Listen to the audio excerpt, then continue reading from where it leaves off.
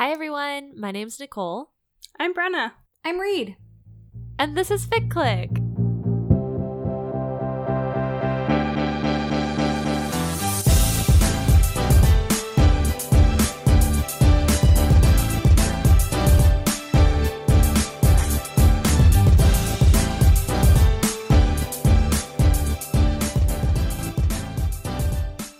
This is a podcast where we talk about fan fiction. Each episode, the three of us individually bring a fic to talk about. Brenna, what have you got for this episode? Yes, my fic for this week is Absence of Heat, Excess of Destiny by They Call Me Superboy. It is an Avatar The Last Airbender fic. It's soulmates for reasons that you will see in a moment, and it's Sokka Zuko. Reed, what's yours? Yeah, so my fic is Follow in Your Footsteps by Sainala. I don't know, I'm pulling a Nick. I don't know how to pronounce my author's name this week. However, wow, folks, what a surprise. We are back in the Steve Tony corner. This is Marvel. It is a little different. It's Marvel 616, so it's Marvel Comics as opposed to the MCU. But, yeah, Stony till I die. We're back here again. Nick, what is your fic? So this episode I brought Love Worth Waiting For by Bookland Reeve. It is an Elsa Mulan fic for the fandom General Disney. You know that classic fandom General Disney. So this episode is a themed episode, as you may or may not have noticed, or if you caught the end of our last episode. Following our Fic Click tradition, we are doing a birthday episode. It is my birthday episode, and that means that I get to pick a trope that my co-hosts had to find fics for, and the trope that I picked was soulmates. Woo! Yeah. Get hyped, everyone. Soulmates. If you have been here since the early days, and by the early days I mean before our first episode went up, if you happen to be following us on Twitter the at the time, early days. If you're a true fan, you were around, you know. We put up little, like, teasers for sort of, you know, what to expect for the vibe of this podcast. And one of the little one of the little audio clips that we put out was us talking about our favorite tropes. And at the time I said soulmates. So I was like, great, my birthday episode, this is going to be the one that I pick. When I was thinking back on it, I don't actually think I've read, like, a proper soulmates fic in quite a while. But I have read things like Soul Bond, etc. But also I spent a lot of my fandom time very much reading a ton of soulmate fics. So even though it's not a trope necessarily that I have read a ton recently, it's still one that I really enjoy and one that I really liked coming back to. I was thinking a little bit about why I like soulmates so much, and why I used to read it so much, and I think more so than any idea of being, like, destined for one another. Like, that's nice, but I don't think, like, that is the appeal of the trope for me. What I really think it is that soulmates heightens other things that I really love in fic. Like, absolute staple of fanfiction, mutual pining. Where would we be without it? I just love a fic where they both are into each other and just really oblivious about it. And they're like, oh no, but surely this other person can't be into me. The mutual pining is very good. And I think with soulmates that really gets elevated a lot of the time because, not to say that, like, the trope can't be inverted or I haven't read different takes on it, but I think more often than not, the way that the plot generally goes is that one person is aware of their soulmate's soul mark or whatever bonds them. Like, they are aware of their soulmate and the other person does not know. And that just leads to a lot of, like, angst and pining, which is something that I very much enjoy. And yeah, I mean, I think we've talked about this a little bit on the pod, but as much as I love when a fic surprises me, sometimes there is just something about, like, the comforting familiarity of knowing the general shape of how a fic will go, even if the details are different. Like, sometimes I just want to tread the same path I have tread before, and to know that it is all going to be, like, warm and happy and good at the end. And I think Soulmates is really good for giving me that as well. So yeah, like I said, I had a lot of fun sort of digging through my options for what I wanted to bring for the pod. I really loved the fics that Brenna and Nick brought. But yeah, I just want to hear your guys' thoughts on the trope. Soulmates is a bad trope. Wow, rude. I'm coming in hot. Yeah, too hot, I think. I don't even believe that. I just wanted to be controversial. Oh, okay. No. Soulmates, I mean, it is a trope that I generally avoid for like a few reasons, but it's not because I don't like it, if that makes sense. Like, I think I, as a human being, get stressed out by the idea that like anything about the future is decided. And so when it's like, it's my 18th birthday and I'm getting ready for my soulmate tattoo to show up and tell me who I will love and it will be beautiful. I'm like, no, absolutely not. Get out of here with that. So I think that stresses me out a little bit, and it makes it hard for me to like buy into these stories a lot of the time, because I'm like, no, what if I fall in love with someone else? But then I'm labeled a demon by the society that I'm living in, and my actual soulmate is so lonely and it's my fault. But what if I love someone else, you know? Just one of those. I can't relate. I've never had that experience. My deeply relatable soulmates content.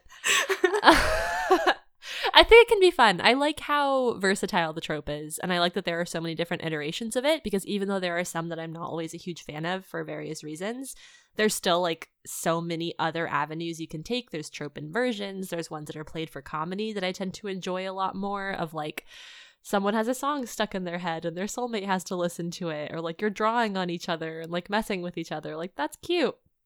I love a soul bond fic, and so I think there's like overlap of things I love. There's like the Venn diagram, right, of like soulmates fic, and then like my preferences, and there's some stuff in the middle which I do think is fun. And like I did really enjoy all of the fics for this episode. I think they're all like very strong and very fun and did not trigger my anxiety sirens. So I did appreciate that. Thank you. I know it's the like having soulmate specific anxieties, I think, really wild, but it's just a fact of my life. Well, thank you for feeling like you could share that and be vulnerable with us on the pod. Always. Yeah, personally, I can't relate. I'm so sorry. I think for myself, like, I find it somewhat comforting, usually. Like, I don't know, which is a strange thing, because I don't find, like, the general concept of, like, predetermined life, like, comforting. But I guess I like the idea that, like, there are some things that are just gonna happen regardless. And I like the idea that there are people out there who are, like, meant for you in some way. I think I'm not always a fan of soulmate AUs where it's like everyone has a soulmate and everything's perfect and your soulmate will be the perfect person for you. I think I like ones where the author is a little bit more, like, to me, realistic about it. And not everyone's soulmate is their perfect match. Sometimes it doesn't work out. Sometimes people have lost their soulmates or don't have one. I think that kind of stuff makes it feel a little bit more real world to me. But in general, I really like soulmate fic. I also really enjoy sort of tangentially, like, soul bond fic, which is, like, what I would sort of categorize as, like, you end up with a lot of the same sort of features as soulmates, but it's not necessarily, like, predetermined or predestined. It's something that's, like, created either like spontaneously or artificially. I think those are also really fun. We're not really getting into them here, but I would love to, like, revisit sort of the differences between the two and the directions they can take, maybe on a later app.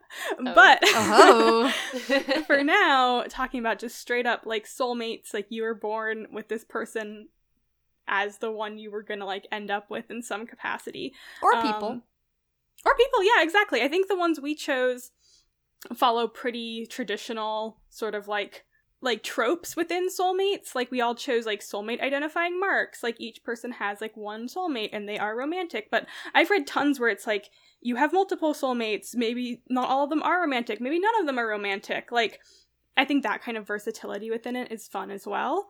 I think for me, like, one of the reasons I like it so much is I like it when it's applied to a pairing who aren't necessarily friends at the beginning.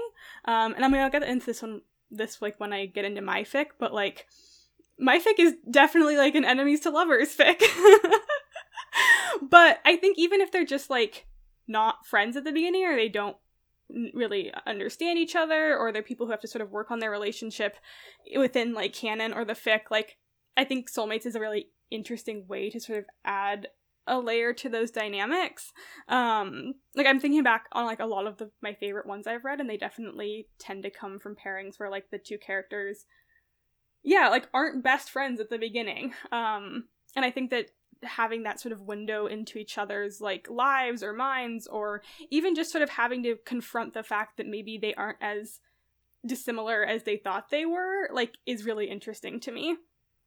Something that I had completely forgotten about, but remembered as I was doing a little, like, pre-discussion before this episode with Nicole and Brenna, is that I've actually written 3 different soulmate fics, all slightly varying tropes.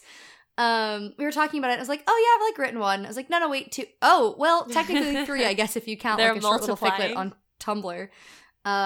Yeah, one of them was the, like, right on your skin, it shows up on your soulmate. One of them was identifying marks, and one of them was first and last words tattooed on you, but the last words are only visible to yourself. Yeah. Yeah, seriously. But yeah, I don't know, it's funny, like, I was like, wow, you know, like, I just haven't read soulmate fics in a while, but I really used to love it, and I was like, oh, I actually loved it so much that I wrote 3 different fics for this trope, so maybe there's a reason that I spent a good amount of time in fandom reading it. But I don't know, Bren, like you said, like, I think more recently I've read a lot more, like, soul bond. But also with, like, this trope and other tropes, like, I just enjoy seeing the variety of different ways that people can take the trope. Like, I think there are so many ways you can run with it. And like you said, like, these are a little bit more classic, I think, but there are so many variations on the trope that I find very enjoyable. So yeah, I don't know. I'm excited to be talking about these different fics, the similarities and the differences between them. Should we get into our first fic? Hell yeah, let's do it. Woo!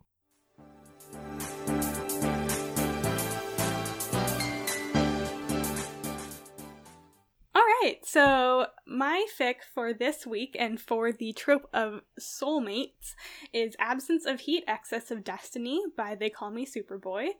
Like I said, this is an Avatar The Last Airbender fic. It is rated G for general audiences. Nothing in it, like, really strays far from the canon, which was made for children. So there is some, like, romance in it, but I don't think it goes anywhere that, like, you know, a rated G children's animated show would go. So, and for the characters in it, when they get together, it's actually set years after canon, so they are both adults. Anyway, I also don't think that there are any content warnings I have for this. Yeah, it's pretty straightforward. Even most of sort of, like, the Avatar, like, content warnings I don't feel like are super present here. Alright, so to get into it, in case you are like, Brenna, what's Avatar The Last Airbender? I don't know that. Or maybe you're saying, Brenna, I see people on my Twitter timeline talk about Avatar The Last Airbender, especially in the last few months since it was put back on Netflix. Here, I'm here to answer all of your questions, don't worry. Alright, so Avatar is a sort of children's animated show that was made a while ago. I first watched it when I was in high school, and then I rewatched it now, like 10 years later, once it was put back up on Netflix during quarantine. But it is set in a world where there are sort of 4 different nations, and certain members of each of those nations can, quote, bend certain elements. It basically means that they have the ability to sort of, like, manipulate them, wield them as weapons, build things with them, depending on the element. Waterbenders can, like, heal with it. It's cool. So there are 4 different elements in 4 different nations. Water, fire, earth, and air. At the beginning of Avatar The Last Airbender, the Fire Nation has been at war with the rest of the world for about 100 years. They have completely wiped out the Air Nation, the Air Nomads, and are well on their way to having conquered the Earth Kingdom and Water Tribes. We begin with Aang, who is the last Airbender. He's a 12-year-old kid who was discovered in an iceberg, basically, by 2 of our other characters, Katara and Sokka. They are siblings from the Southern Water Tribe, and they basically embark on a journey with Aang, to save the world. Aang is the Avatar. He is the only person in the world who has the ability to control all 4 elements, and he basically embarks on a quest to learn how to master all of them before trying to take down the corrupt Fire Lord, Ozai. Along their journeys, they also meet Toph, a blind 12-year-old from the Earth Kingdom who becomes Aang's earthbending master. Katara is his waterbending master, and then in the final season, one of our other main characters, Zuko, becomes his firebending master. For just a little bit more context, sorry, I know I'm talking a while, but, you know, it's just another small TED Talk from me, Brenna, here on FitClick. Zuko is the banished prince of the Fire Nation.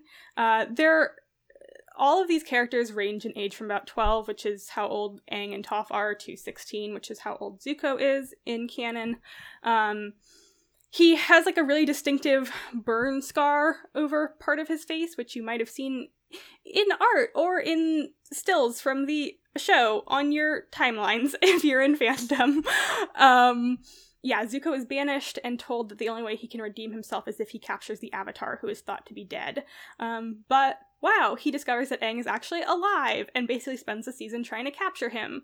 He then spends the second season feeling torn between whether he should try and capture the Avatar and like be reinstated as the rightful heir to the Fire Nation throne, or whether he should ditch his evil family and help Aang.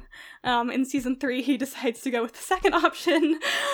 He helps Aang learn how to master firebending, and helps Katara take down his evil sister Azula. Alright. So with that context, this fic is a soulmate soul mark fic for Sokka and Zuko. This is like not a pairing I really thought like existed, but then when I went to look at the tag after I finished rewatching the show, I was like, oh, I emoji? There's a lot of really good fic that's been written in like the last few months. I will say there's also a lot of really good gen fic for Avatar.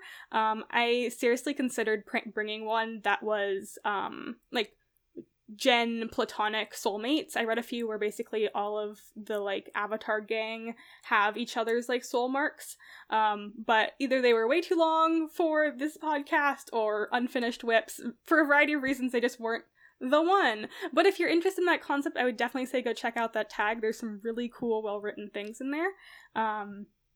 But for now, we'll talk about this other one that I brought. Okay, I have a lot more thoughts about like why I liked it, why I chose it, but before I get into that, let's hear from my co-hosts. What did you guys think?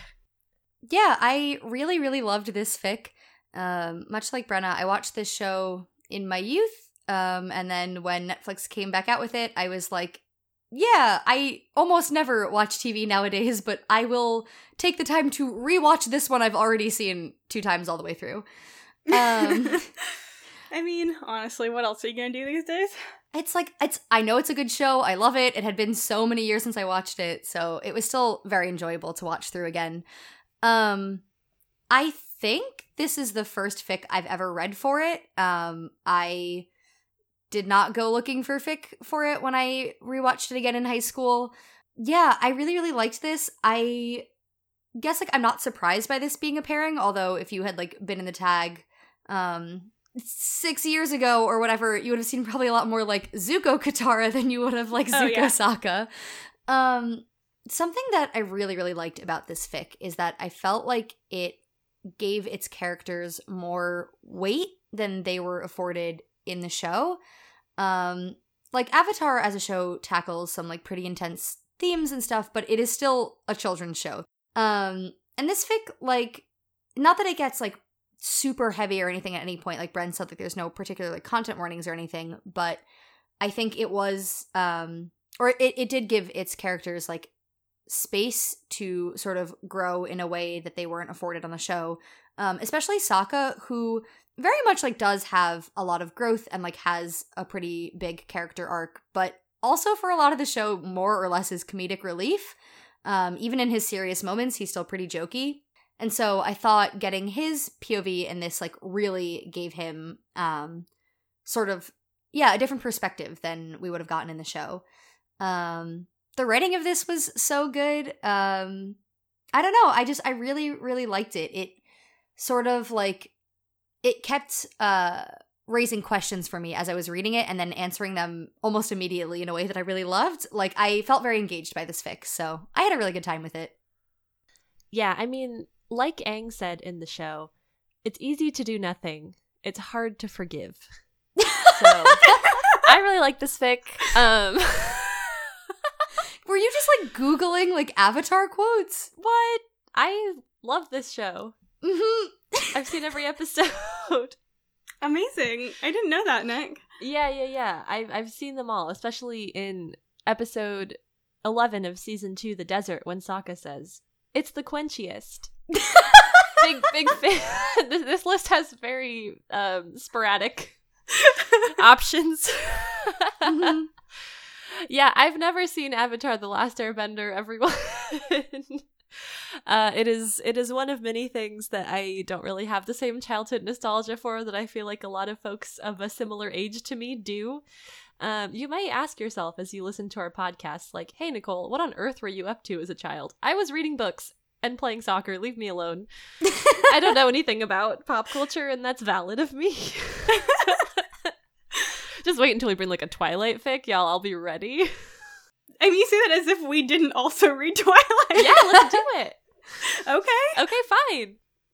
But about this fic, which I enjoyed a lot, I definitely was confused through a good chunk of it. I think I had thought that I had absorbed more about the show via fandom osmosis than I actually did. I was like, I know this. No worries. Like, this is such a like cultural staple of like my youth.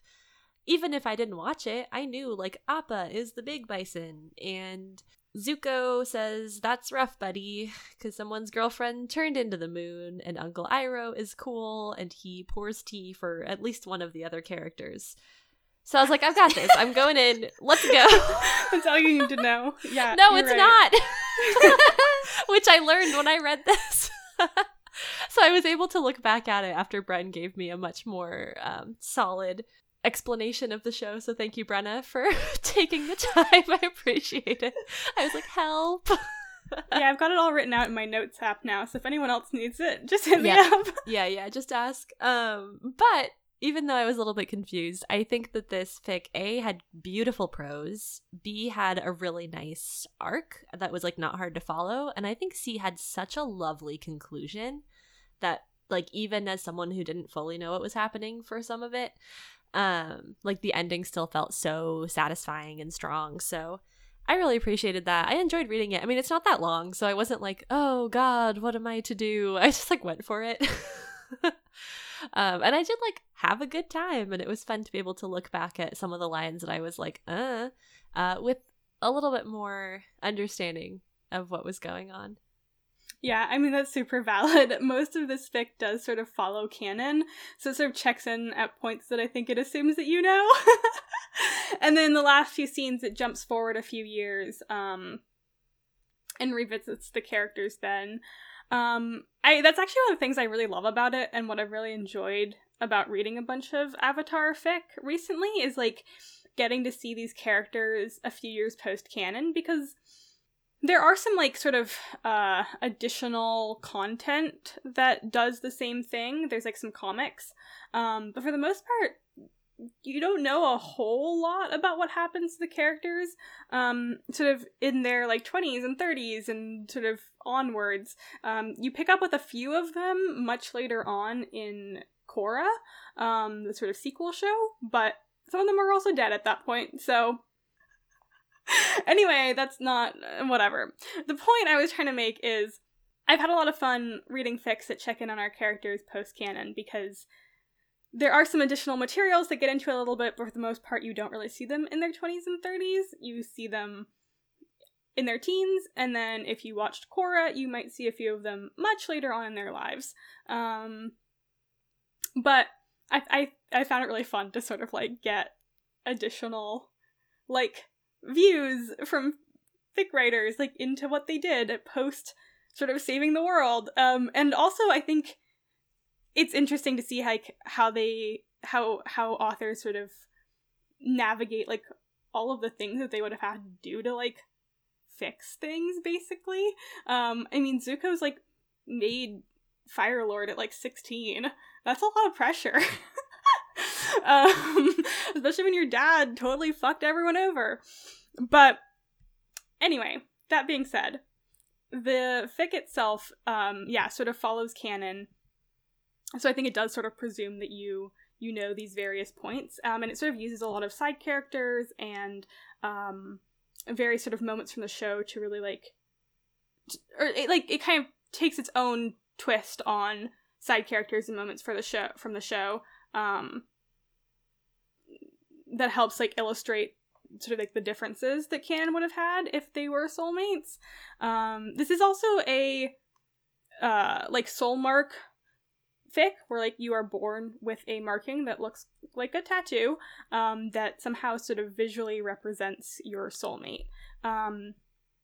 So Sokka is born with a dragon like up the side of his like back, and Zuko is born with a sword running down like the entire length of his spine, which honestly is pretty badass.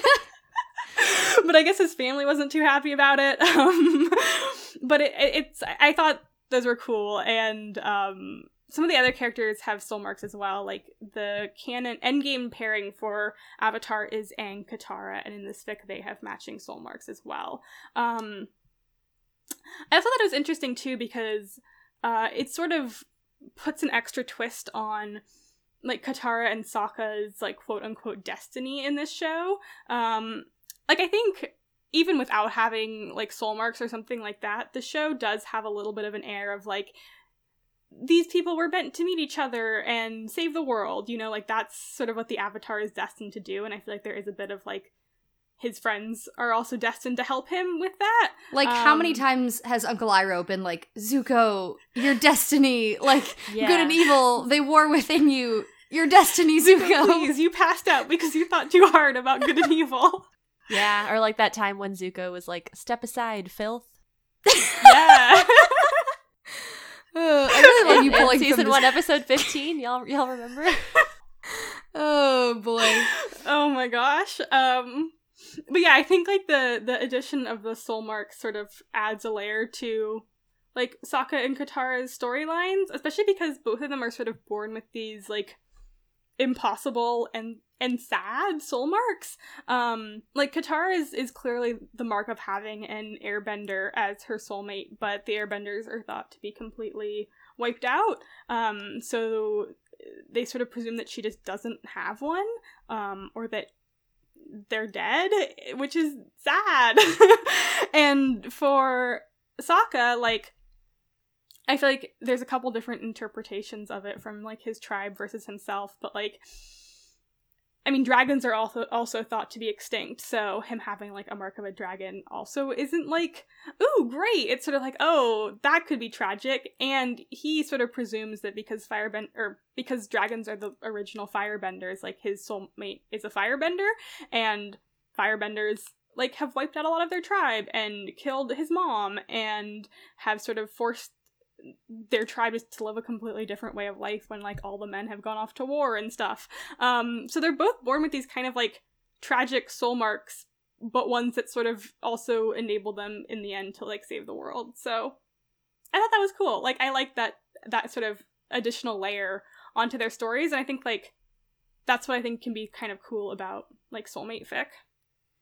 Yeah, I really liked the way that soul marks functioned in the like lore of this fic in particular. I enjoyed that not everyone has a soul mark, and I feel like in a lot of fics I read, or a lot of fics that I have read for soulmates, like majority of the population has them, and the people who don't sort of stand out in some sort of way. But the thing that this fic at least sort of indicates is that it's not uncommon to have them, but it's also not uncommon to not have a soulmate. And for the Fire Nation in particular, like that holds a different sort of significance. Like so much of the show is about Zuko never being as good as his sister, and there's like a line about how Azula is unmarked, just like their father. Like, it's just another way that she's the perfect princess, like the perfect child, and Zuko is like yet again a failure. So like that lore was interesting to me, and I also really liked that the end of the fic implies that soulmates come from the spirit world, and I think that makes like perfect sense when you consider the canon of the show. Because I think a lot of times in soulmate fics, it's just sort of like a fact of the world that never gets explained, like why or how it exists, which makes sense. Like, I understand that it's not like world building that most authors would want to do or is necessary. It's a lot to ask for, yeah. Yeah, but I think in a world, like in a canon in which you already have spirits being like connected, you already have the spirit world, which is sort of like weird and no one knows how it functions, but it's like very powerful and mystical and all sorts of things. Like, I think it makes perfect sense to have that be the origin of soulmates in this fic. So I really liked that. Like, I liked all of the ways that the lore of soulmates was sort of woven into canon in this fic. So this fic not only has words, it has fan art. Done by someone else, I think, but it does have fan art, which is linked at the very end. So I was excited. I was like, all right, let me see what these soul marks look like. Clicked through. A, the art is super cool. I loved their interpretation of like what the soul marks look like and how they show up on the body. B, wow, they're so ripped in this fan art. Because I feel like I've only ever, because like by the end of the fic, they're like older than they like ever were in the show. The show Avatar: The Last Airbender, not the show Legend of Korra, as I've learned.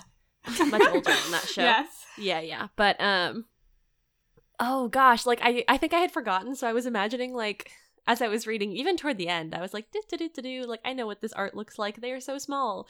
And then I opened the art and I was like, wow, muscles. So that was exciting. I just wanted to mention it because it brought me joy. So this fic goes back and forth between Sokka and Zuko's POVs, but it also briefly goes into Piandao's point of view. If you do not know who Piandao is, essentially there is every like wise old man who guides them on their journey throughout the 3 seasons belongs to this like secret organization called the Order of the White Lotus, and Piandao is one of them. He's in the Fire Nation. He's like the most skilled sword master that they have, and for a brief amount of time, Sokka ends up as his pupil and then creates a sword, the one that is tattooed on Zuko's back. He creates a sword with Piandao. And when you get to that part in the fic where Sokka goes through this training, it says that after they craft the sword, Piandao looks at it and says, "I've seen this sword before," but doesn't elaborate. And then you get a flashback. And something that is canon in the show is that Zuko is also incredibly skilled with broadswords, with dual broadswords. And a little bit of fun trivia from the like additional like comics and stuff that came out is that he learned from Piandao. And so in this fic, it has Piandao sort of reminiscing on the Fire Lord bringing a very young Zuko to him and going, you know, "You're the most renowned swordsmaster. Like, do you recognize this sword?" And Piandao was like, "No." But internally, he could recognize that it was a sword of his own make and just one that he had not yet created. And so he knew that, like, someday he would create the sword for the soulmate of Zuko. And so just, like, seeing that come around was so delightful. It's kind of what I was saying in the beginning about this fic bringing up questions and answering them immediately is, like, I was like, oh, the implications of Piandao being Zuko's teacher, like, is that true? And I Googled it and I was like, okay, it is. Like, it's canon lore, just not from the show itself. So that was, like, fun trivia brought in. But also I just thought, like, to see an outside perspective, it's sort of in the beginning, middle of the fic. I just thought it was a really nice way to frame the fic because you're getting, like, Zuko and you're getting Sokka and you're getting, like, all of this angst from both sides. And to get this POV from someone who is an outsider who has some more insight into the situation and like doesn't choose to say anything, I thought was really interesting. And also just like, I just love Piandao. Like, listen, I love a good member of the Order of the White Lotus. Love that group. Love these old men who all know each other. I just had a lot of fun with it.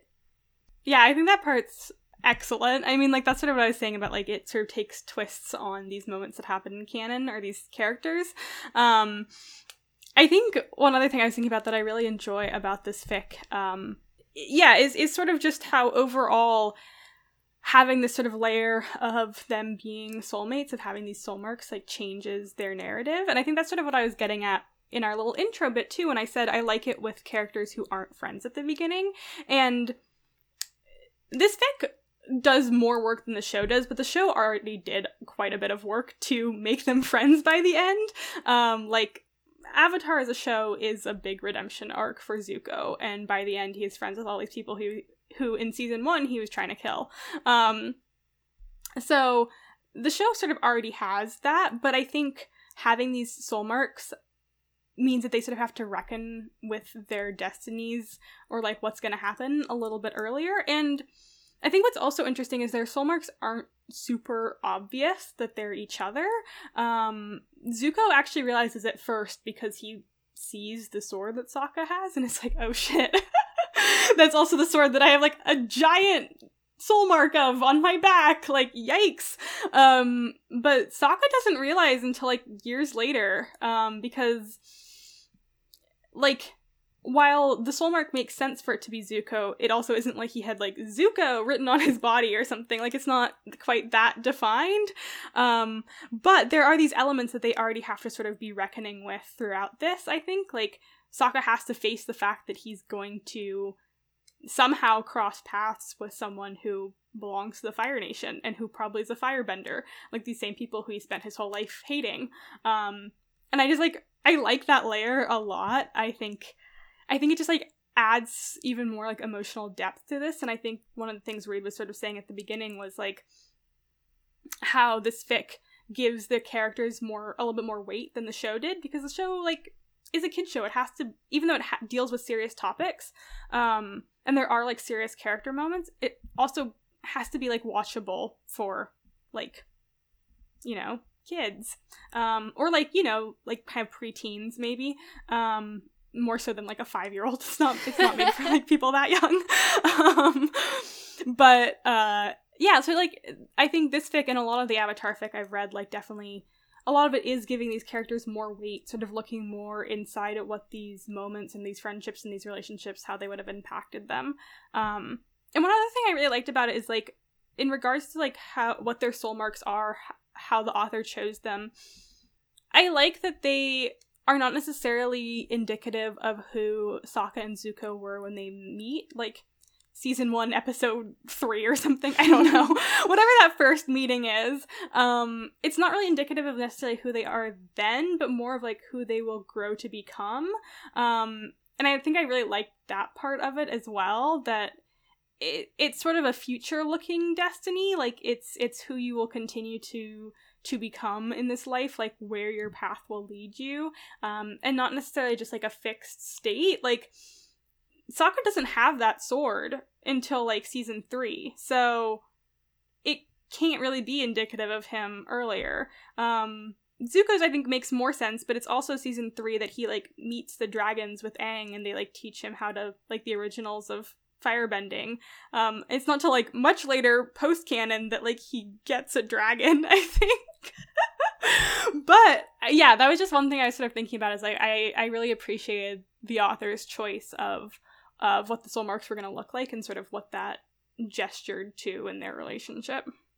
Yeah, I think sort of in a similar vein of them like realizing at different times and like figuring things out differently and evolving into different people. The ending, I think, was my favorite part of this fic. And I love any media where the ending can be my favorite part. I think it's like so nice when you've like gone through everything and then it just feels like such a good payoff.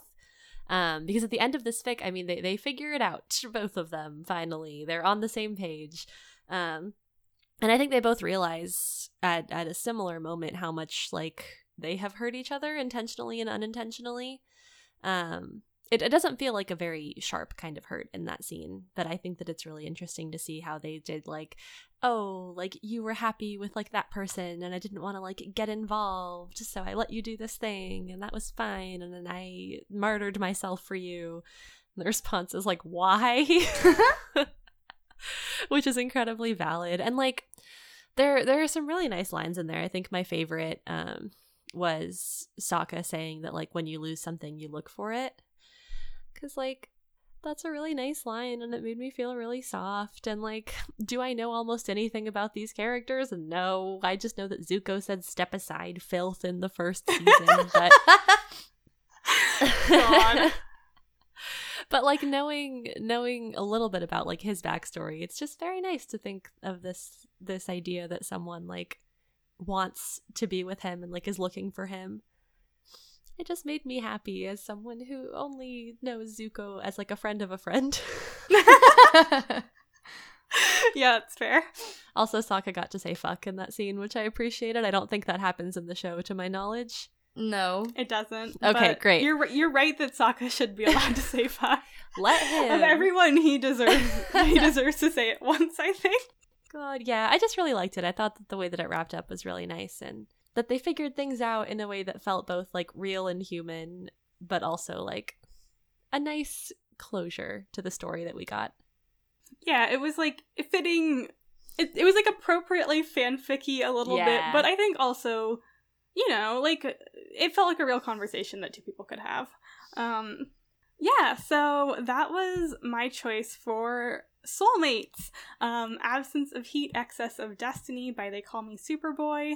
A really lovely little sort of pseudo character study about Sokka and Zuko as people who in this canon have soul mark tattoos of each other, and how that would impact their relationships and their relationship post-canon. So I had a lot of fun with it. I was really excited to like bring this fandom too. This is like something new and something that I've enjoyed for a long time. So yeah, thanks for reading it with me.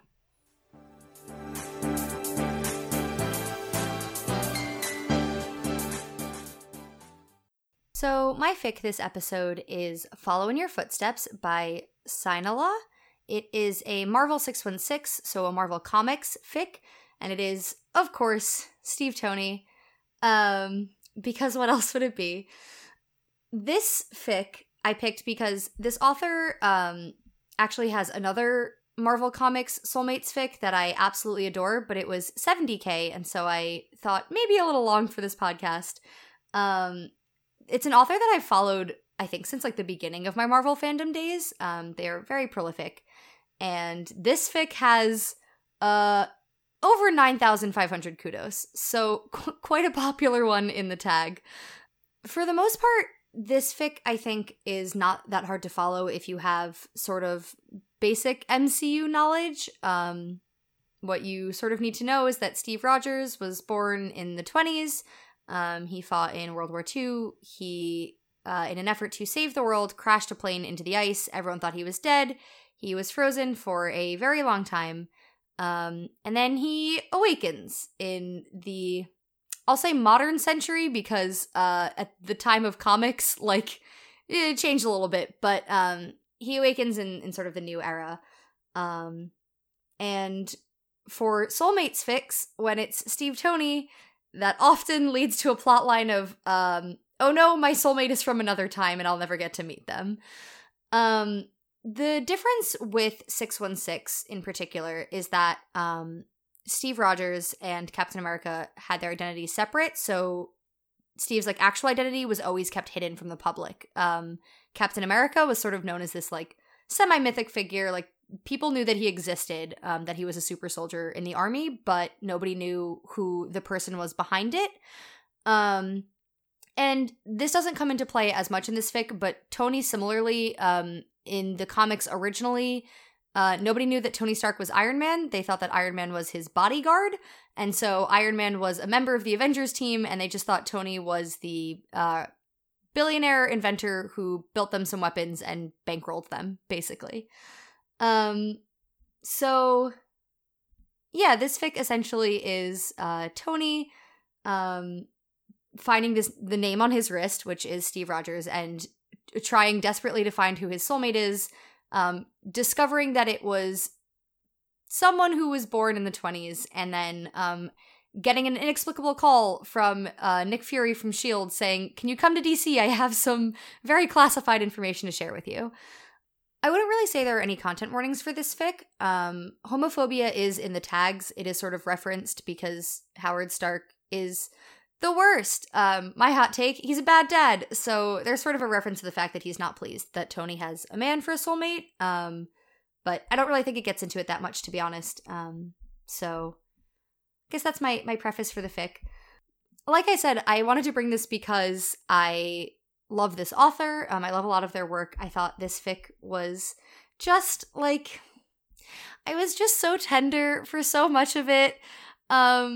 I mean, sort of like I said in the intro, one of my favorite things about soulmates is the way that it heightens other tropes. And I think for me, when you take not just like mutual pining, but when you take a thing where it's like, oh no, like this person who was sort of like meant for me is someone who I will never get to meet. It's just like, wow, this is so tragic. And then as the reader, you're like, spoilers, I know that actually you will get to meet. Like, Steve is gonna wake up.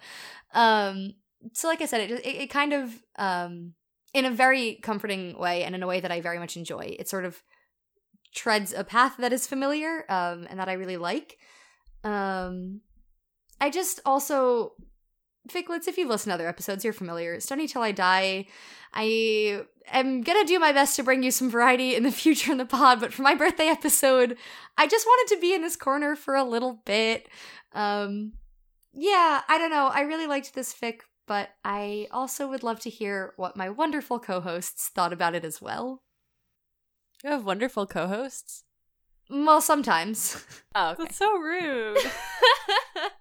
Reed, this is the most you fic you could have possibly brought for your birthday, so I'm glad that you did. When I, like, received the link, I was like, I see.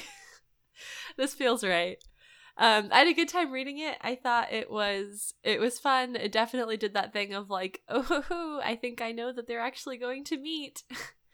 So you can take your angst and shove it, Tony. No, he's allowed to feel his feelings, I think. But I just thought it was funny that like we're building up to this moment that like everybody knew was coming except for Tony and Steve. And I mean, I guess most other people in the fic as well, but outside of the fic, we knew. I was surprised when Tony became Iron Man. I don't know why. Like, I got to that part of the fic and I was like, oh shoot, he still has to become Iron Man. It just caught me off guard. This happened last time too, when we were reading Dreaming Through the Decades. Mm-hmm. I forget what episode that was, but it was for Brenna's birthday episode. Oh, yeah, the dream sharing episode. Yeah, I read it and I was like, oh my god, Tony is Iron Man.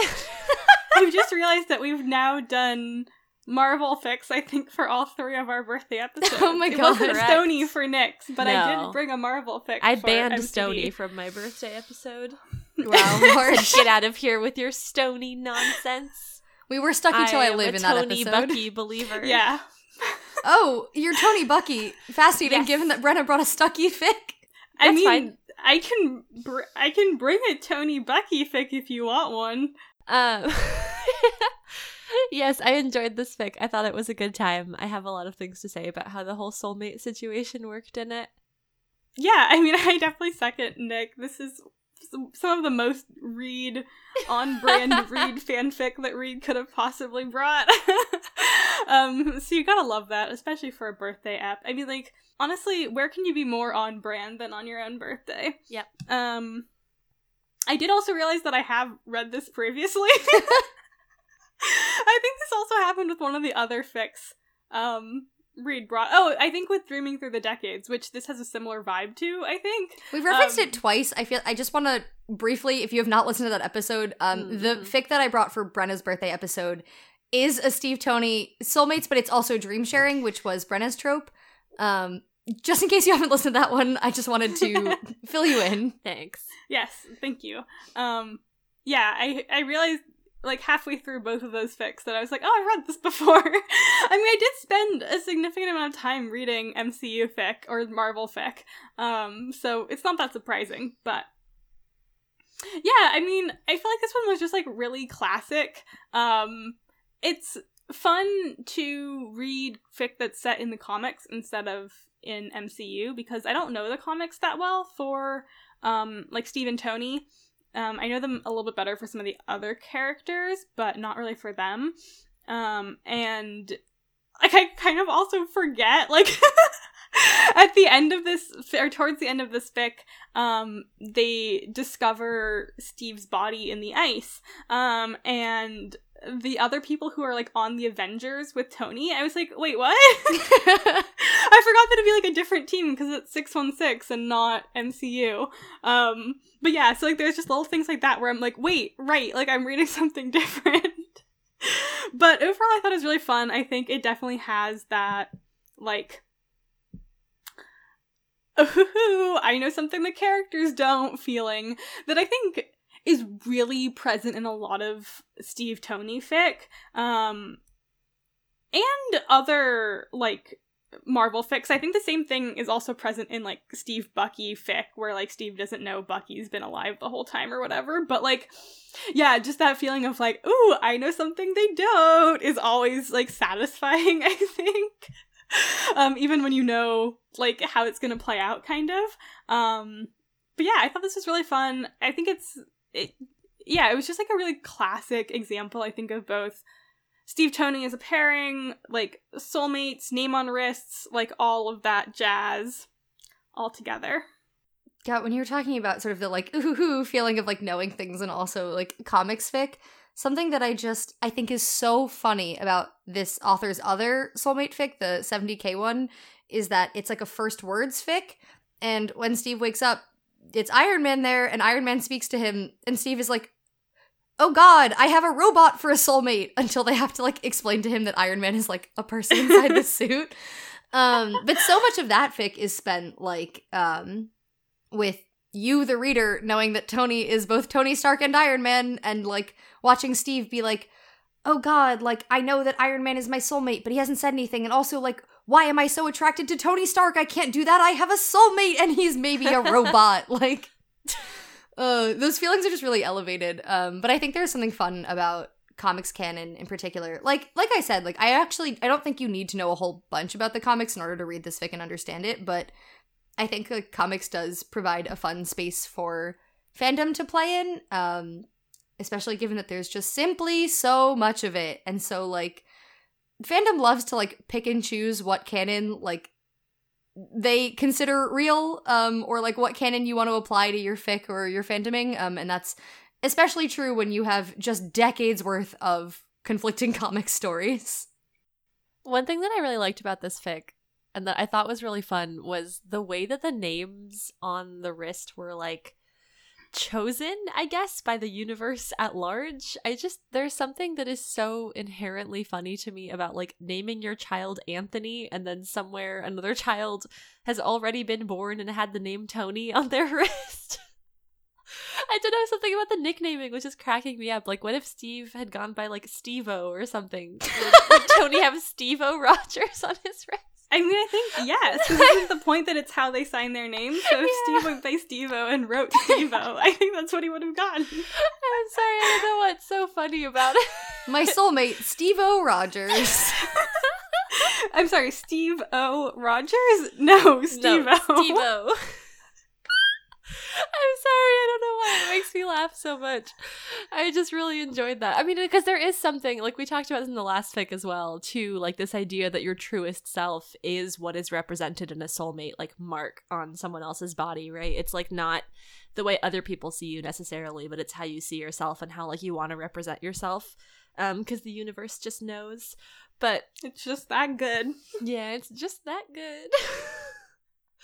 But I don't know, it just really made me laugh when I, like, went on a thought spiral about it, and just, like, that mechanic in general and how it operates in soulmate fic. Yeah, on the same sort of note of things I found funny about this fic and its world building is this fic, more so than a lot of the ones I've read, seems to take soulmates very seriously, like the world at large, the society of it. 'Cause I think in a lot of them, like, it is taken seriously, and like, it's, but I think it sort of differs as whether it's more of, like, a spiritual thing, or, like, maybe it's important in some cultures but not in others. And this one, it seems to have been, like, codified in law that it is important. And I found that really entertaining, because basically Tony starts doing all this searching about Steve, and he starts digging through the like U.S. Army archives, U.S. Army archives, for some info about Steve. Like he starts finding some, and he goes looking for more and more. And at some point, Fury contacts him and is like, "Hey, so I hear you're the one who's been looking for info on Steve Rogers." And Tony's like, "Ah! Like, I didn't do anything wrong. It was all my dad." Even though it wasn't. But then Tony is invited to DC to, like, meet with Fury, and basically he meets with, like, an assistant of some sort, and she basically confirms, like, his soul mark to some, like, paperwork that they had with, like, Steve's signature on it, and is like, "Okay, great," and then just basically hands him all of these belongings that belong to Steve. And I was like, one, this is baffling they just got these, because it's like, it's the US government. Like, when has bureaucracy ever been this efficient? Never. And two, just the idea that, like, they're gonna hand over all of these belongings and, like, also what's in the Smithsonian and stuff to this, like, 18-year-old who I guess now has legal control over all of Steve's estate because of, like, the name on their wrist. I was like, damn, all right, this is, like, serious here. Well, also with that scene, what I found so funny is that, like, Tony goes to DC still not knowing why he was invited, and so there is this whole thing with the assistant where the assistant's like, you know, like, yeah, you can take whatever you want from the Smithsonian, but obviously, like, they hope that, like, you'll let them keep the collection, and Tony is like, what are you talking about? They and would she's really like, appreciate it if you only took, like, what you really, really, like, wanted and needed, and anything else would remain in the collection. And he's like, what? And then the assistant is like, oh, I guess Fury didn't tell you that your soulmate is Captain America. And Tony was like, nope, not quite. Such a good moment. I feel like that's exactly where, if this is a TV show, it would just, like, cut to commercial. They didn't tell you? Your soulmate is Captain America. Bah. That's where it cuts. That's the cliffhanger for the end of an episode, maybe the end of a season. Oh yeah, totally. I agree. That's it. Because I was thinking, like, if it was a end of episode, it might just be like, oh, they didn't tell you, and then, like, the next episode you get to the realization of who it is. But I think for end of season, that's a really good cliffhanger. It's pretty good. Hey, Marvel Studios, contact us. If you want to adapt this, we're happy to consult. I know that you have, like, a lot of TV shows already, but, like, this one fic, we've got the perfect season-ending cliffhanger for you. For that Steve Tony series I know you have in development right now. For that Steve Tony series that definitely is set on the comics and not what you've already generated within MCU. Well, okay, on that note, though, something I was thinking about, so one of the possessions that Tony does get is a letter from Steve, that Steve wrote him, while he's, like, in the war, and it basically starts off by saying, like, Tony, like, if you're reading this, like, that means that I've died, and it's, like, it's a very bordering on melodramatic, but sort of feels right for this fic and for this trope, a letter about, like, how much he loves Tony. There's, like, a bit where, like, he says, like, he basically had to, like, lie about how he felt about his soul mark because of, like, the army not being chill with people having, like, with him having, like, a man's name on his wrist. But he says, like, if I could have told everyone, I would have, like, please, like, if we've won the war, like, tell people, I want the whole world to know that I loved you. Which, like, Steve. Oh, it's very romantic. Steve-o. Steve-o. But there's a part of the letter also where Steve basically says, like, if you're reading this letter, that means we don't get to be together in, like, this universe, but I believe that there's another one where, like, we will. And, you know, on the surface level, it's a very, like I said, like, it's kind of like a sappy, cheesy thing to put in this very romantic letter, and, like, it makes sense for soulmates, like, you're predestined and whatever, and you'll find each other in whatever reality. But I thought this was particularly fun, considering that this is a comics fic, and that comics canonically has not only a bajillion branching timelines, but also the reason it's called Marvel 616 is because 616 is the number, like, Earth that is designated to where the majority of comics take place, because there are many, many, many Earths in many, many, many parallel realities. So at least Earth 615. At least 615. Actually, more than that. oh ho. But yeah, so Earth 616 is where like most of the comics as we know it take place. But what I really enjoyed is there is a parallel universe that we got just a small glimpse of in one comic. It is Earth 3490. And in Earth 3490, everything is exactly the same as it is in Earth 616. But the only difference is that Tony Stark was born a woman, still becomes Iron Man, still whatever. And in this alternate reality, Tony Stark, or I guess I think it's Natasha Stark, and Steve get married. And then Civil War doesn't happen because they're married, and so actually they work out all their differences and they're fine. Heterosexuality conquers all. It's just says Marvel Comics. So absolutely wild to me. No, but I just I just think that parallel universe is ridiculous. But two, I thought in Steve's, like in the face of Steve's letter where he sort of was like, I hope that in another universe we are happy. I just thought that was like a really nice parallel to comics and the way that they work and the fact that there are multiple realities. So one thing that I really loved about this fic was toward the end, as you may have been able to guess if you are a Marvel fan, Captain America comes back and he wakes up and he's no longer a popsicle man. So as he's waking up, the Avengers of the comics verse, which include the Wasp, love her. I've never seen anything with her in it, but I think she's great. Well, I guess, okay, she's in Infinity War, I guess, technically, but like, whatever.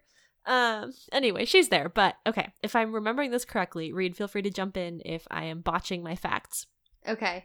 The Avengers don't even know that Tony Stark is Iron Man. They do not. They know them separately.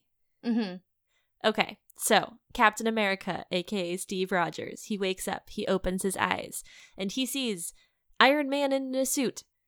And they're just like, doing their thing, but then Tony's like, I only have one chance to do this right. So he takes off his helmet, and in the background, the other Avengers are like, Tony? But he has his beautiful moment where he's like, Steve, it's me. And they get to be in love happily ever after, I assume. Thank you. I assume. I just thought it was so fun.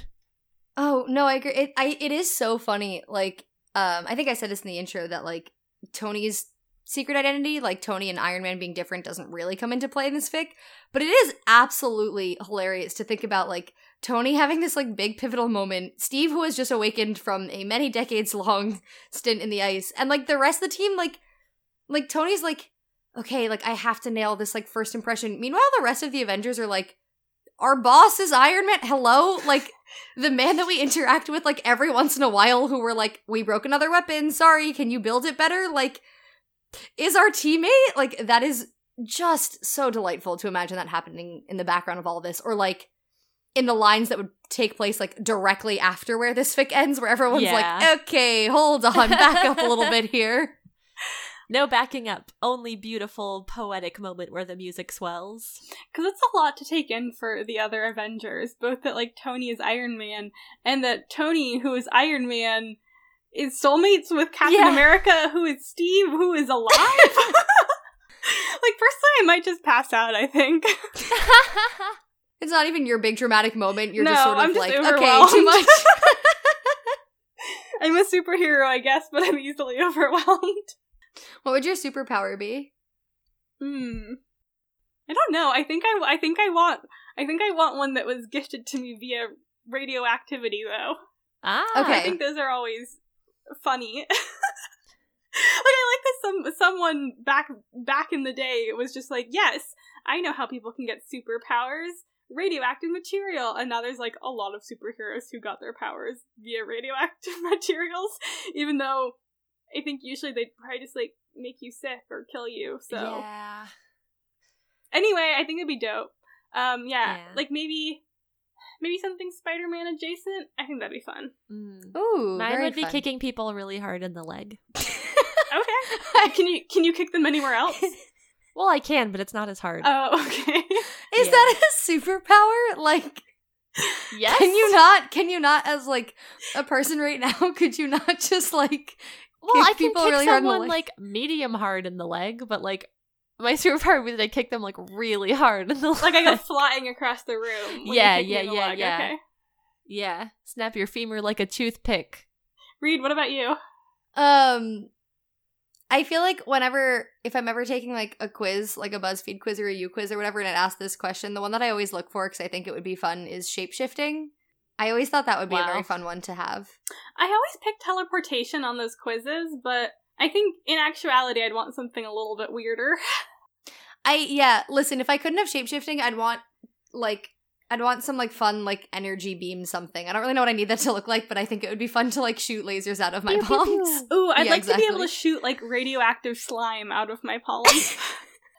Yeah, I love this for you. I really hate it, actually. No, I think if don't like that if at I all. was going to be a superhero, I want to be a slightly unsettling one. That Figlets, please maybe weigh more in. than slightly.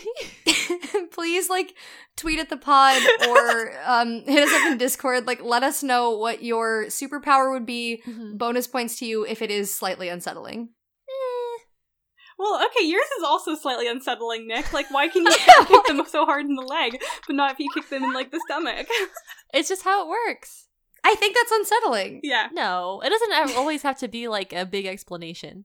Sorry, I'm also trying to imagine. I tried to think of a superhero name, and the only thing my brain gave me was Leg Kick Nick.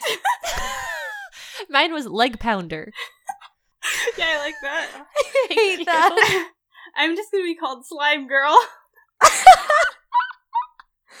Alright, well, on that note, Follow in Your Footsteps is a really classic Steve Toney fic, a very classic example of a Soulmates fic, and according to my co-hosts, I guess a classic Reed pick as well, so crushed it, I guess, for my birthday episode. Good job, me.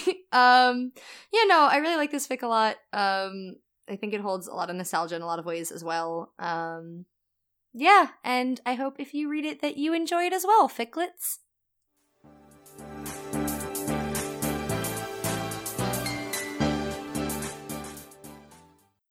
My pick for this episode is Love Worth Waiting For by Bookland Reeve. It is an Elsa Mulan fic, that classic pairing Elsa and Mulan. You know, you always see them and you're like, wow, I wonder what's going on here. Now's your chance to learn a little bit more.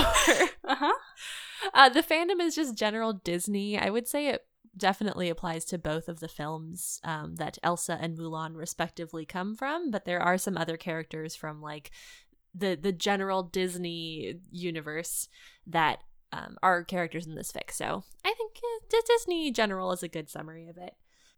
So like Reed's pick, this has you have your soulmate's name somewhere on your body, and this fic, it's on your hand.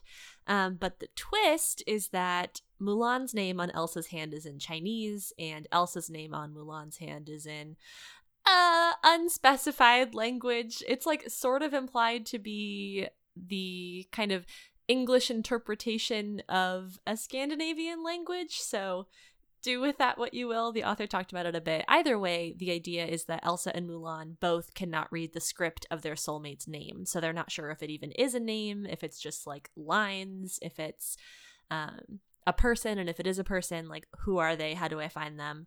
Pretty complicated, so that sucks. A little bit of backstory on Elsa and Mulan. If you're not familiar, Elsa is one of the main characters of the movie Frozen.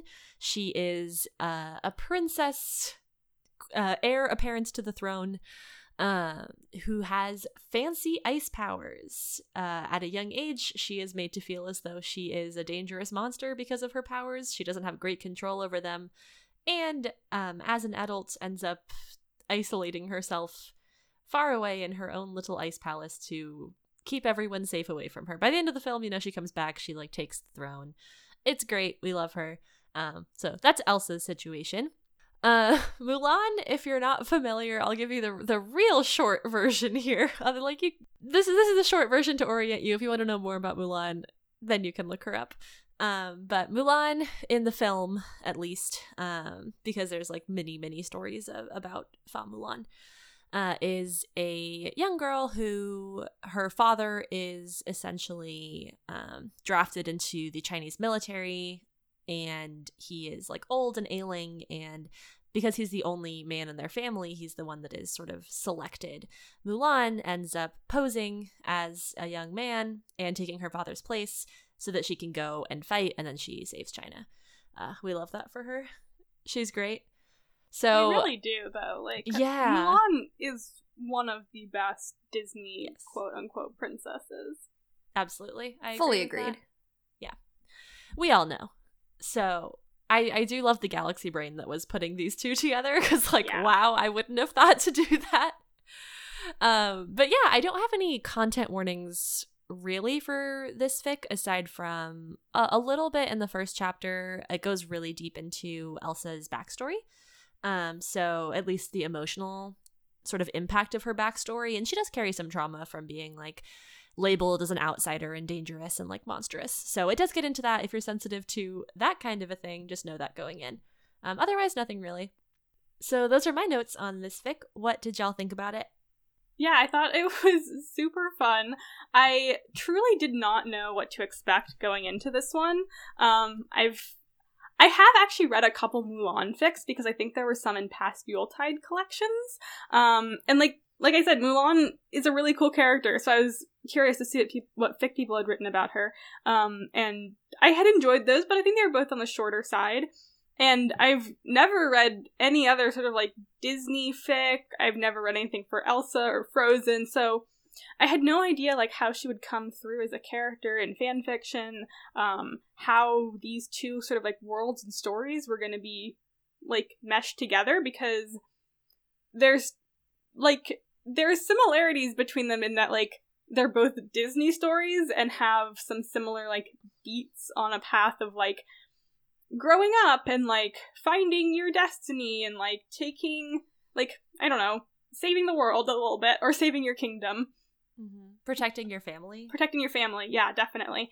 But I wasn't really sure like the two places they are like across the world, because I mean Mulan is set in an actual historical real world place, being China, but Frozen is set in sort of like a fictionalized version of some Scandinavian country, but like you definitely know it's supposed to be somewhere in that region, and it's like, okay, those places are not easy to get to and from in this time period.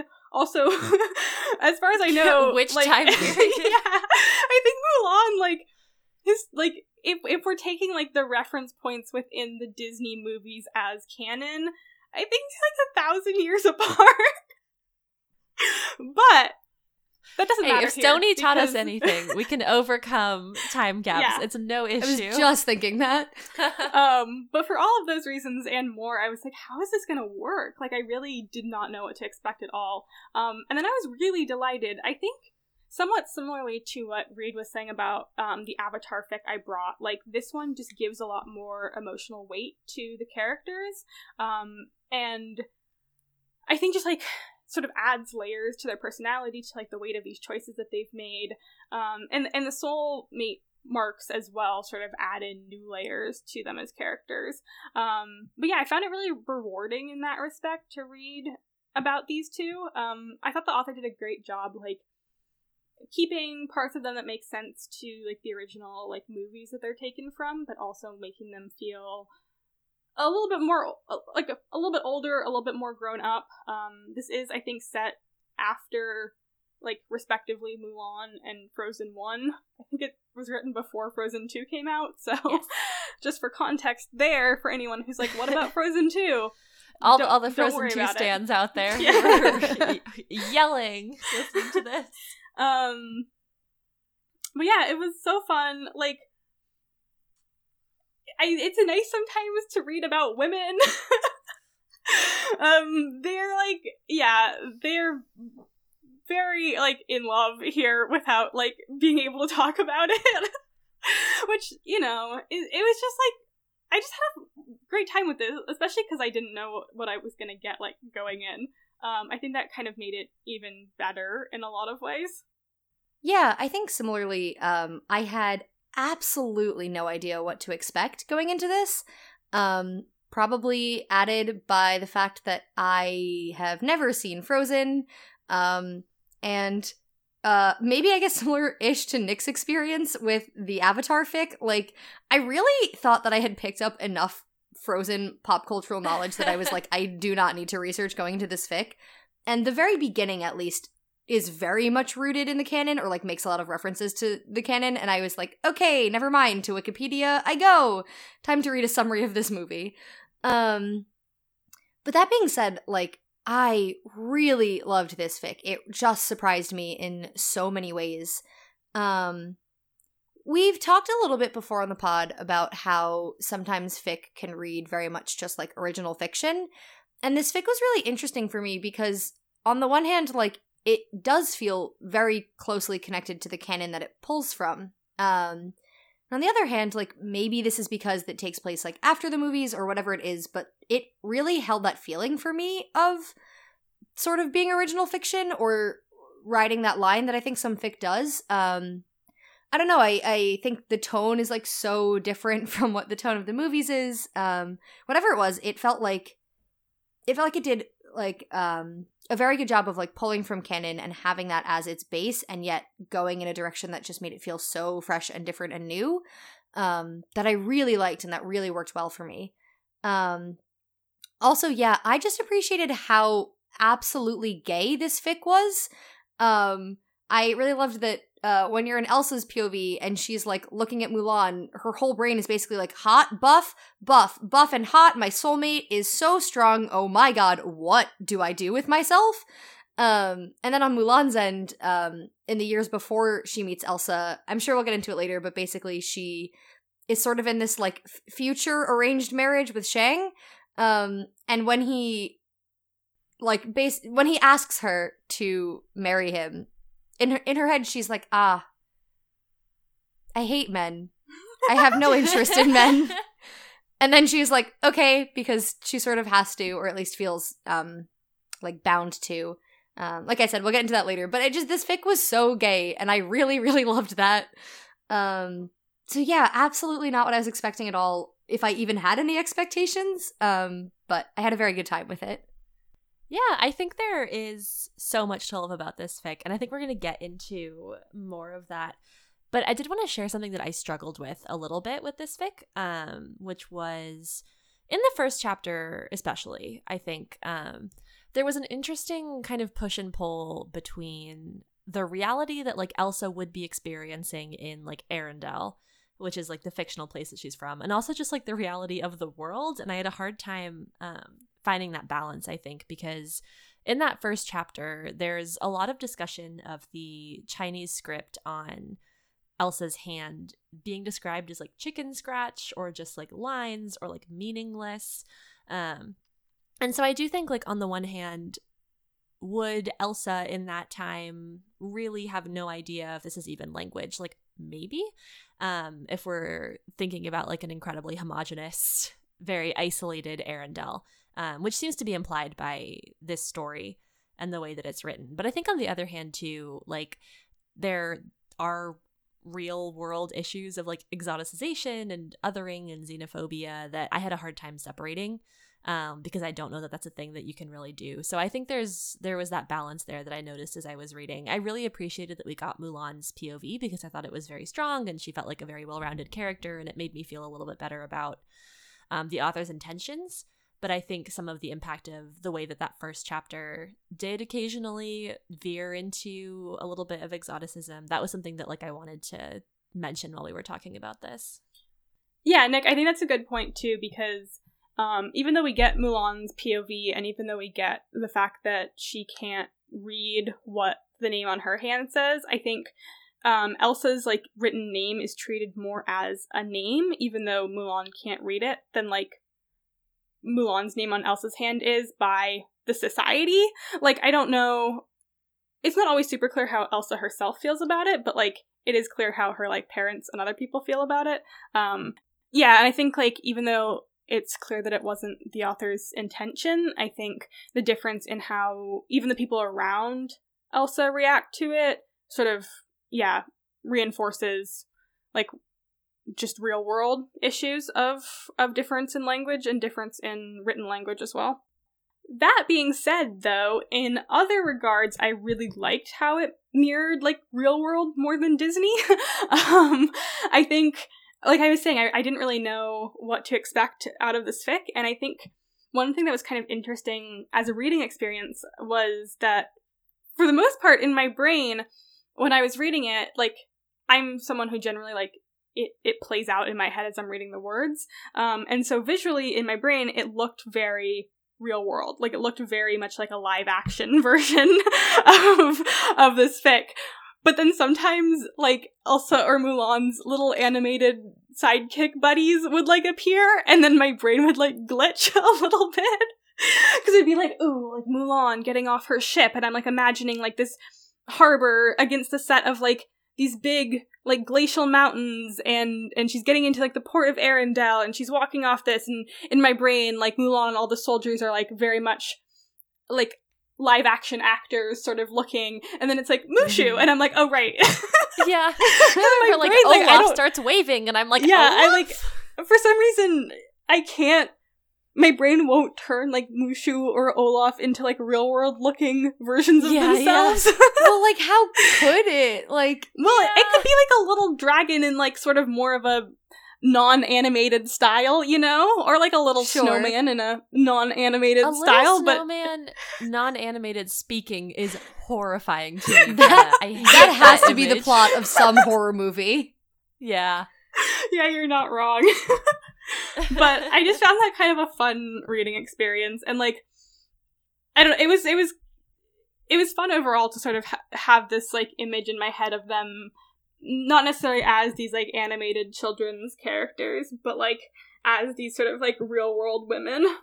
I think, like, part of the reason too why it felt like why it did feel more real world is I think the author put, like, a lot of care into sort of, like, describing, like, them and what they're going through, and also, like, their settings. Like, I felt very deeply rooted in this fic, like, in a sense of place, which I think we might have talked about before on the pod about how that can be very difficult to do. So I liked that a lot. And I'm thinking about, like, this is just a funny note, but there is an author's note in I want to say it's at the end of chapter 3 or 4, like, it's one of the earlier ones, where it's describing Arendelle, and it's, like, describing parts of the castle and, like, where Elsa is. And the author's note goes, "It's poorly designed in the movie, and I'm giving it all the proper parts, so it has a keep now and a properly fortified barbican. Arendelle's a tiny nation, and there are Vikings in the world." Which, that just brought me so much joy, because I was like, first of all, I love that this author, like, clearly has a bone to pick with Disney, and it's, like, accuracy or non-accuracy in representing Arendelle, but also, like, I don't know, that's so fun for me, like, when you can tell, like, an author is clearly enjoying, like, building up the world around the fic. Yeah, I don't know. I liked that a lot. Yeah, one thing I loved about this fic also was some of the writing just goes really hard, especially considering it's ostensibly a fic about Disney princesses. And I think those bits that really stuck out to me also lended a lot of depth to both the individual characters and sort of, like, the worlds that they live in. I think there's a line from Elsa's POV towards the beginning of the fic that was like, "Her entire life has been one single grave miscalculation, which is live alone in the forest because there's no one in the human world who loves them." And I was like, okay, all right. I mean, like, you know, I've seen Frozen, and I've seen Frozen 2, so I kind of get what Elsa's all about, but that goes a lot harder than, like, what Disney says about her. And I think, like, starting off with a line like that really gives you a lot of insight into her, like, mental state, how she feels about, like, herself, her family, her kingdom, her, like, soul mark, all of that. And then I think in Mulan's POV, there's a line where she's thinking about Shang and what she knows about him and his, like, soul mark, and it says, "Mulan knows what it says. She was there with him when he found out his match had been killed in the mountains by Shan Yu. He'd fallen to his knees in the sooty snow and cried the way a man was only permitted to cry once. The stiff, cold hand with his name written across it, pressed to his forehead." And again, I was like, oh my god. Like, this fic is, like, not at all about Shang. He's very much, like, barely there. But this line and that sort of offhanded comment about him, I think, showed me a lot about the society that Mulan is living in, like, the importance that it puts on soul marks, like, just the idea that that's the one time a man is permitted to cry like that just hit me unexpectedly hard and made me really sad for this character that we barely know. And, like, obviously I wanted Mulan and Elsa to end up together, but it also kind of made me sad about Shang in general. Like, I was like, shit, like, his soulmate was killed, And then he thinks he'll have some sort of okay relationship with Mulan. It's probably not love. Both of them know that, but, you know, it's building some sort of life together. And then she's like, bye! Found my soulmate and she's a queen. Well, yeah, because when we're in Mulan's point of view, like, you find out that the way that the matchmaker works in this fic as opposed to the movie is that, like, the matchmaker helps you find your soulmate, but if she can't find your match, then by the time you hit 30, you're just expected to marry someone who is unmatched. And so for Mulan, she has this, like, name on her hand that she absolutely can't read. And then, as you said, Bren, for Shang, like, his soulmate died. And so Shang is a couple years older than Mulan. And you get a scene from Mulan's POV where he comes up to her and he's basically like he's about to turn 30 and he's like, I'll wait for you if you want. Like, we both don't have matches. So like you said, Bren, like, they could have a thing together, even if it's not like the love maybe that they would expect from their soulmate, like, they could have sort of like a mutual, like, companionship and partnership. And so he waits like all of these years, and Mulan, like, as she's like ticking towards her 30th birthday, she just feels this like weight over her because she doesn't want to marry him at all. She's like, I don't like men in the slightest. Like, this isn't what I want for myself. But like, she knows it's sort of her like obligation to get married, and so why not have it be to him? And then, yeah, right before she turns 29 is when this merchant ship comes back from Arendelle, and it's like, what's up, Mulan? We found your soulmate.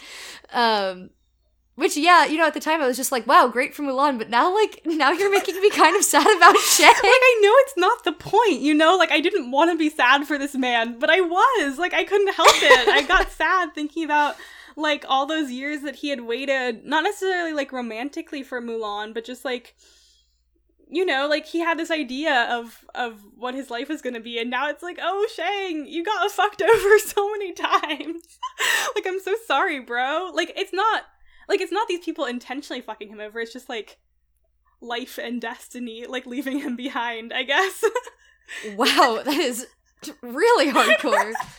But, like, listen, yes, I feel sad for him, but on the other hand, I am like, wow, I'm so happy for Mulan that she got to find Elsa. Because I don't know, I mean, like, in those years where she's waiting for Shang, like, she trains some boys from the military, like, some boys who I think have, like, their marks are messed up in one way or another.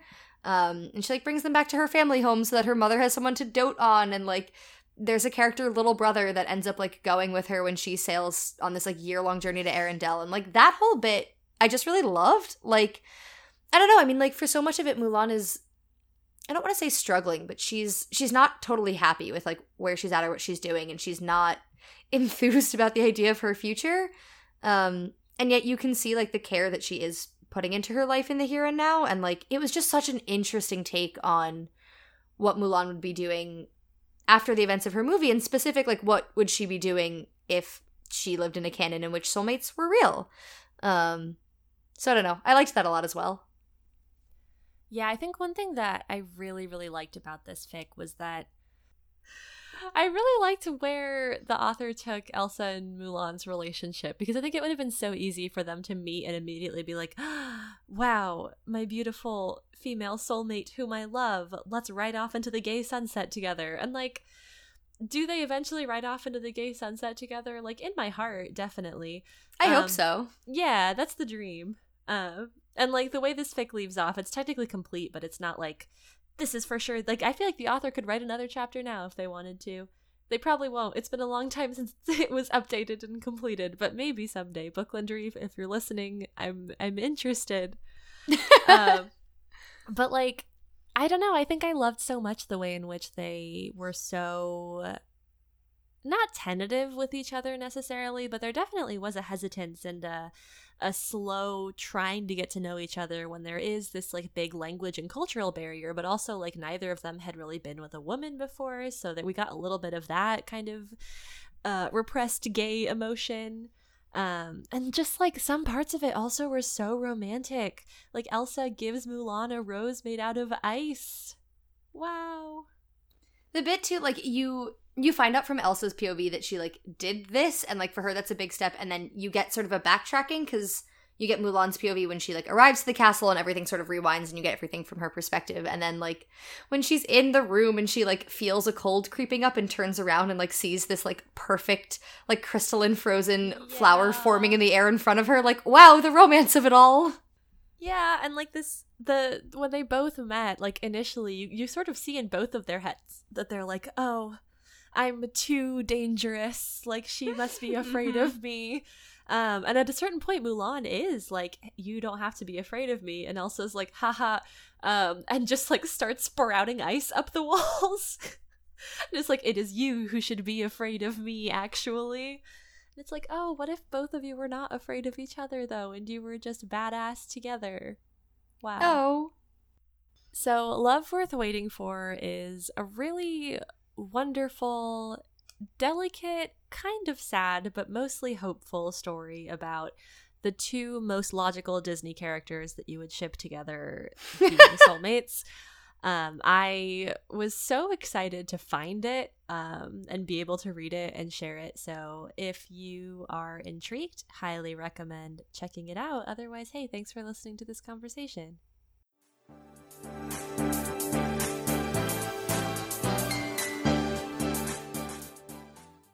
Yeah, so that wraps up my birthday episode. Thank you both so much for indulging me with some Soulmates fics. Even though we picked, I think, 3 Soulmate fics that had maybe standard, like, tropes with the whole, like, name or soul mark thing, I think the fics themselves were very, very different, and I enjoyed them all quite a lot. As ever, if you would like to find us on the interwebs, you can do so just about anywhere at FicClick. So we are on Twitter at FicClick. We are on Tumblr at FicClick. We are available by email at ficlickpod@gmail.com. We have a Discord server, which you can find on our Twitter if you want to come chat and hang out and talk to some lovely ficlets who also love fan fiction. You can also leave us a review on Apple. It really, really helps us out so much. It helps new listeners find us, and also just makes us happy. We also have some merch up on Redbubble, designed by Brenna. It is very cute, if I say so myself, so consider checking that out. The link is also, you guessed it, on our Twitter. So yeah, with that, I think we can get into our picks for next episode. No theme this time, just back to our regular old 3 fics. Brenna, what you got? Yeah, so mine is going to be a fic called Incomplete by Astolat. It is a fic for the Witcher video game series, and it is Geralt Emmer, even though it's actually told from the outsider POV of Dandelion. Reed, what's yours? Get ready, y'all. I am bringing a fic for none other than simply, I think, the best movie to ever grace cinema, or ever will grace cinema. It's a fic for Pacific Rim.